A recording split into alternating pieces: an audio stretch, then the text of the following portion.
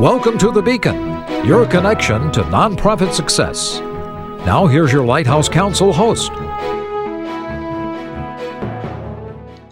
Hi, welcome to the Beacon Podcast, your connection to nonprofit success. I'm Margaret Gardner, your host for today's discussion on communicating with donors during a crisis. Our guest today is Pete Griffin, President and CEO of Musicians on Call. Welcome, Pete.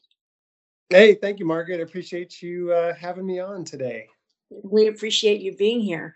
Musicians on Call brings live music, either virtually or in person, to the bedsides of hospital patients around the country. And it was ranked the number ninth best nonprofit to work for in America in 2021 by the Nonprofit Times. Pete led in developing the organization from a small regional charity to the largest charity in America that delivers music to patients' bedsides. And he was recognized in 2017, 2019, and 2020 by the Nashville Business Journal as the most admired nonprofit CEO in Nashville. That's quite an honor, Pete. Prior to Musicians on Call, Pete was the Director of Corporate and Strategic Partnerships for the Iraq and Afghanistan Veterans of America and held leadership positions with Big Brothers Big Sisters of Central Arizona, the Energy Action Coalition, and MTV Networks. Thanks again for joining us today, Pete. We're really excited to have you here on the Beacon Podcast. No, it's great. I enjoy talking about things like this because I think it's always helpful for, us in the nonprofit world to learn from one another's, successes as well as mistakes. And so if there's anything I could share that is helpful to folks, I'd love to do so. Great. Thank you. And I know a lot of nonprofits found themselves in uncharted territory with the pandemic and all of the chaos and upheaval that caused. And you recently were a guest on a Lighthouse Council panel discussion on the latest Giving USA report. And that report, of course, talked a lot about the coronavirus pandemic and its effect on giving. And I thought what you said about Musicians on Call's approach to donor communication at that time was really fascinating. So can you tell us a little bit about that? Yeah, sure. And, it's interesting because our approach as the pandemic began was really, in many ways, not any different than our approach normally, which is that for us, our relationships with our supporters, whether that's our volunteers or our donors, are really genuine. I mean, these are folks that we know care about us and our mission, and we in turn care about them and are grateful for all their support, however they might contribute. And so as the pandemic, came about in March of 2020, our first thought as a team and my first thought as the leader of the organization was really, how are people doing? This was a crisis that, at the end of the day, we're all humans first before anything else. And I knew this was going to be a tough time for everybody, and it's something that affected everybody. And so that is really where we started in terms of our relationships with our donors when the pandemic set, which is really, let's just check in with people. Let's see how they're doing personally. Are they healthy? How are they feeling? Are they nervous? Are they scared? How is their business doing? Are they affected by it, in a good way or a bad way? And in doing so, at the end of the day, even though our outreach and communications with donors at that time wasn't calculated, it really came from a genuine place of concern. I do think it helped us really deepen our relationships with them because it just really, I think, solidified the fact that we care about our donors. They're part of this Musicians on Call family. And they're not just a name on a spreadsheet. They're not just someone that we, send a letter to during the holidays for an end-of-year donation. These are people that we communicate with year-round, and we really appreciate them and care about them. And so I think that meant a lot to people. And I think, again, before the pandemic, it meant a lot to people that's really our approach with donors. And I think in doing so, it really helped generate support as well organically. I mean, I can't even tell you how many donations we got from people that were unsolicited last year just because they appreciated us checking in with them and appreciated us, updating them on what's going on with us and expressing our concern for them. So I think that was one thing that we, that happened at the beginning of the pandemic. I think as the pandemic went on, though, we also adopted new ways of communicating with donors because, personally, I spend a lot of time on the road because I value the in-person connection that we have with our volunteers, our donors, our partners, our supporters. And so I travel around to where we have programs across the country and really try to, spend as much time as I can with these people. So obviously that wasn't happening during the pandemic. So, we utilize technology, which is something that we've done a lot through our history here at Musicians on Call. And we did everything from, setting up special Zooms with donors to sending out personalized videos. And it's funny, Lighthouse Council, who we work with, recommended using this platform called CauseVid. And it's a way just to kind of streamline sending, personalized videos to people. I joke around, if people know Cameo, which is a place where you could, you pay a certain amount of money and you can get a celebrity to send you a video. I said, basically, CauseVid is like a poor man's Cameo, except you're getting a message from someone that you probably don't want to hear from, and you certainly don't want to pay for, which is me. But it was a great tool for us to just say thank you to folks and just touch in with them in a personalized way. And again, that really meant so much to people, because it wasn't some generic video that like, hey, here's an update for everyone. This is what's going on with Musicians on Call. Like, I was literally creating videos for individuals and thanking them and recapping our conversation and some next steps. And I think during 2020, I sent over 500 of those videos to people individually, just to thank them or check up on them. And so I guess this is all to say that, Musicians on Call and me personally, I think our philosophy around fundraising is that it is personal and it's relationship driven. And even though there's really successful, formulas that people use to kind of cultivate donors and make the ask, sometimes we take a little bit more time, because honestly, we just genuinely want to get to know people and get a feel for them and what their interests are and why they want to support us or what they're interested in supporting, before we, ask people for their support. And I know that those who are listening will have latched on to something that you said, that this outreach, which came out of a spot of genuine concern, actually did generate gifts. Can you just talk about that for a second? Like, what kind of results? I don't even want to say results, because that wasn't your intention, but what kind of response as far as gifts did you see from that? Yeah, well, I think here's an interesting stat I can share, is those CauseVid videos that I sent, which were just videos I'd sent about a minute long, just checking in with people, thanking them for their support, hoping that they're doing well. Those obviously I wasn't making asks over a pre-recorded video. But those videos alone probably raised $30,000 or $40,000 for us, just from people donating to us after they got the video, because they were so touched that they got a personalized video from me. So that's one way that those types of communications helped us during the pandemic. The other thing too is that I think here's one of our challenges as an organization, is that we operate in hospitals. And unless you're a volunteer of ours, you can't go into a hospital and see the impact of our program, because it's not like, many other charities where you can take pictures and video and you can show people, what's going on the ground. We could tell them, stories. On occasion, we can get clearances to do videos. But in terms of the day-to-day interactions, that's not something that we can share with our donors, which makes it a little bit harder for us to develop that emotional connection because of it.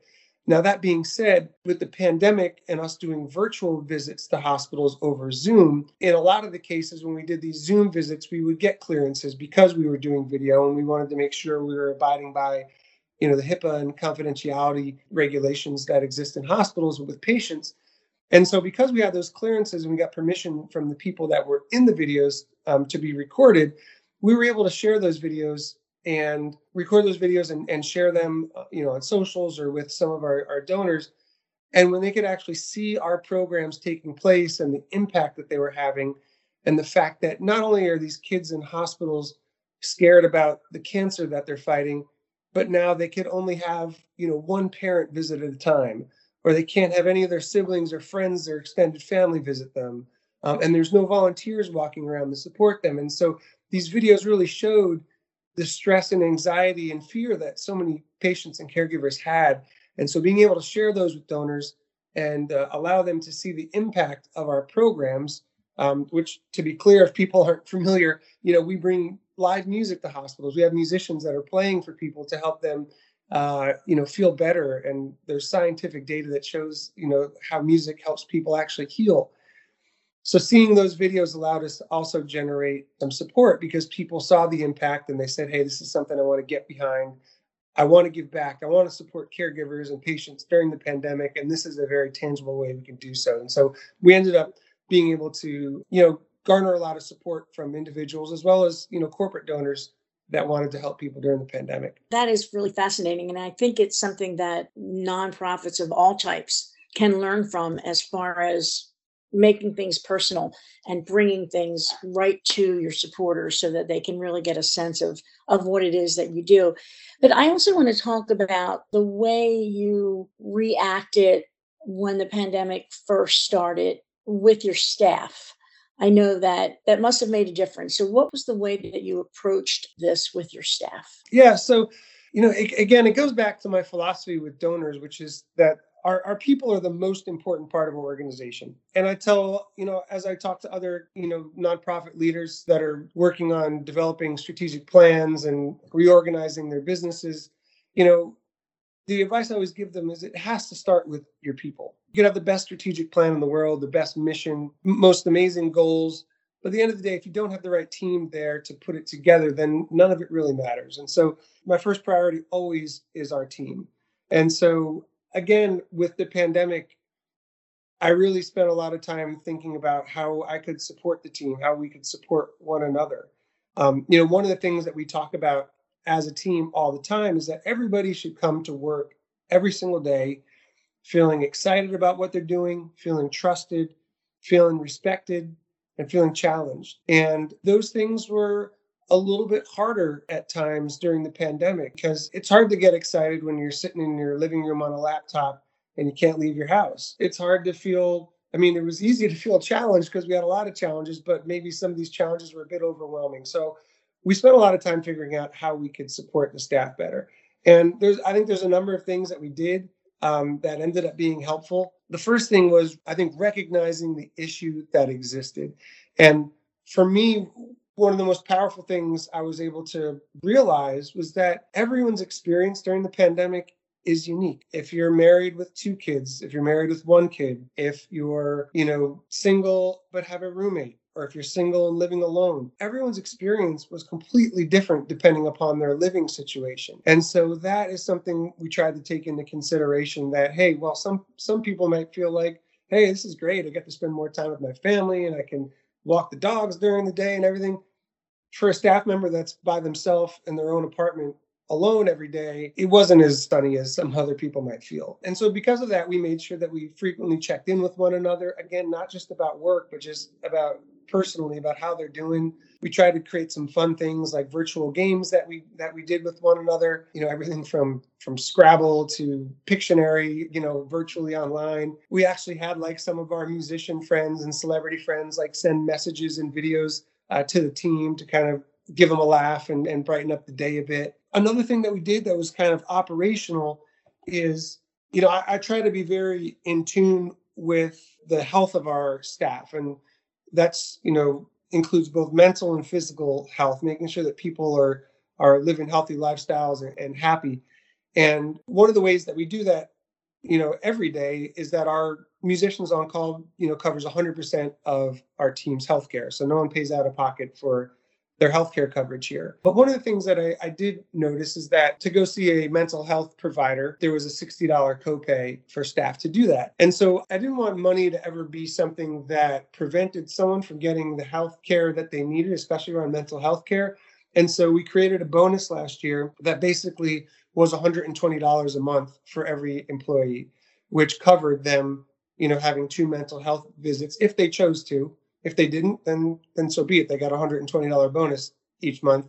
But that way there was extra funds for the team to get any sort of mental health support they needed, because I think for all of us, last year was a mental health, challenge. And then the last thing was kind of another operational thing, was just making sure that people had the tools they needed to succeed. Did you need, a monitor at home to go along with your laptop? Or an external keyboard or headphones, giving people more flexibility. You don't have to be here in Nashville to continue to work. If you're able to, go to where your family's located and you were going to hunker down there for a few months, then so be it. But just wanted to make sure that people were supported and, especially their mental health was supported, because that was, I think, one of the biggest challenges outside of making sure, people stayed healthy without getting the virus. It looks like, hopefully, that the pandemic is coming under control in a lot of ways. And so as we come to the end of our time here, can you just give us some thoughts on how this whole thing has informed the way Musicians on Call operates and raises money?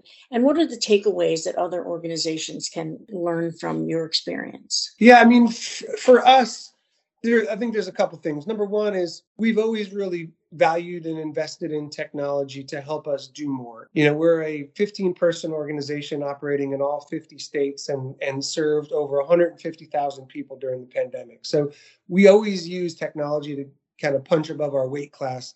And I think the pandemic kind of reinforced that was important, because we started doing virtual programs. Our team was incredibly resilient in getting those started.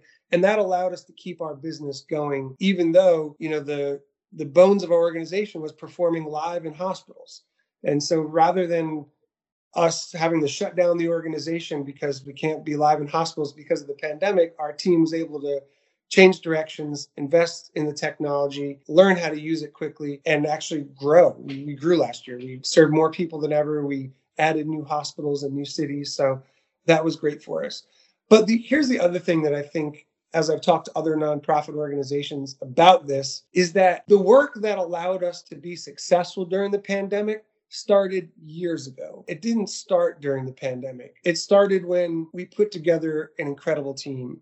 It started when we, decided that, we're going to treat our donors and supporters like people, not just names on a spreadsheet, and we're going to build strong relationships with them. It started when we decided to invest in technology and kind of do things that people hadn't done yet, innovating the technology rather than just kind of keeping things going the way they were.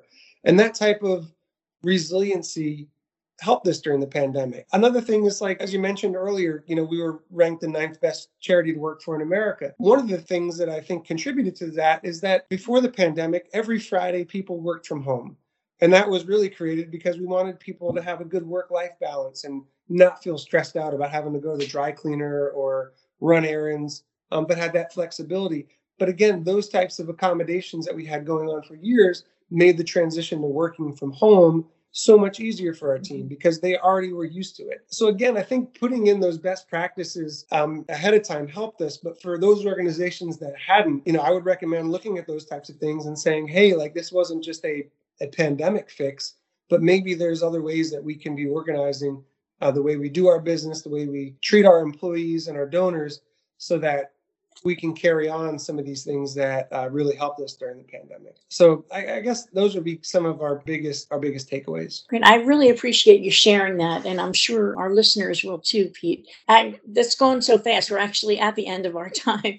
So I wanted to thank you again for joining us on the Beacon podcast. I think that our listeners will have some really great takeaways from what you've shared today. You can follow Pete on LinkedIn and learn more about Musicians on Call at musiciansoncall.org.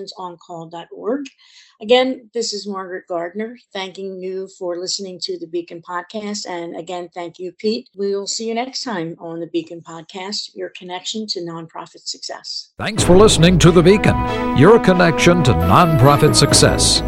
Tune in every week for nonprofit topics with special guest interviews. Suggest future topics and learn more about upcoming podcasts and guests at lighthousecouncil.com.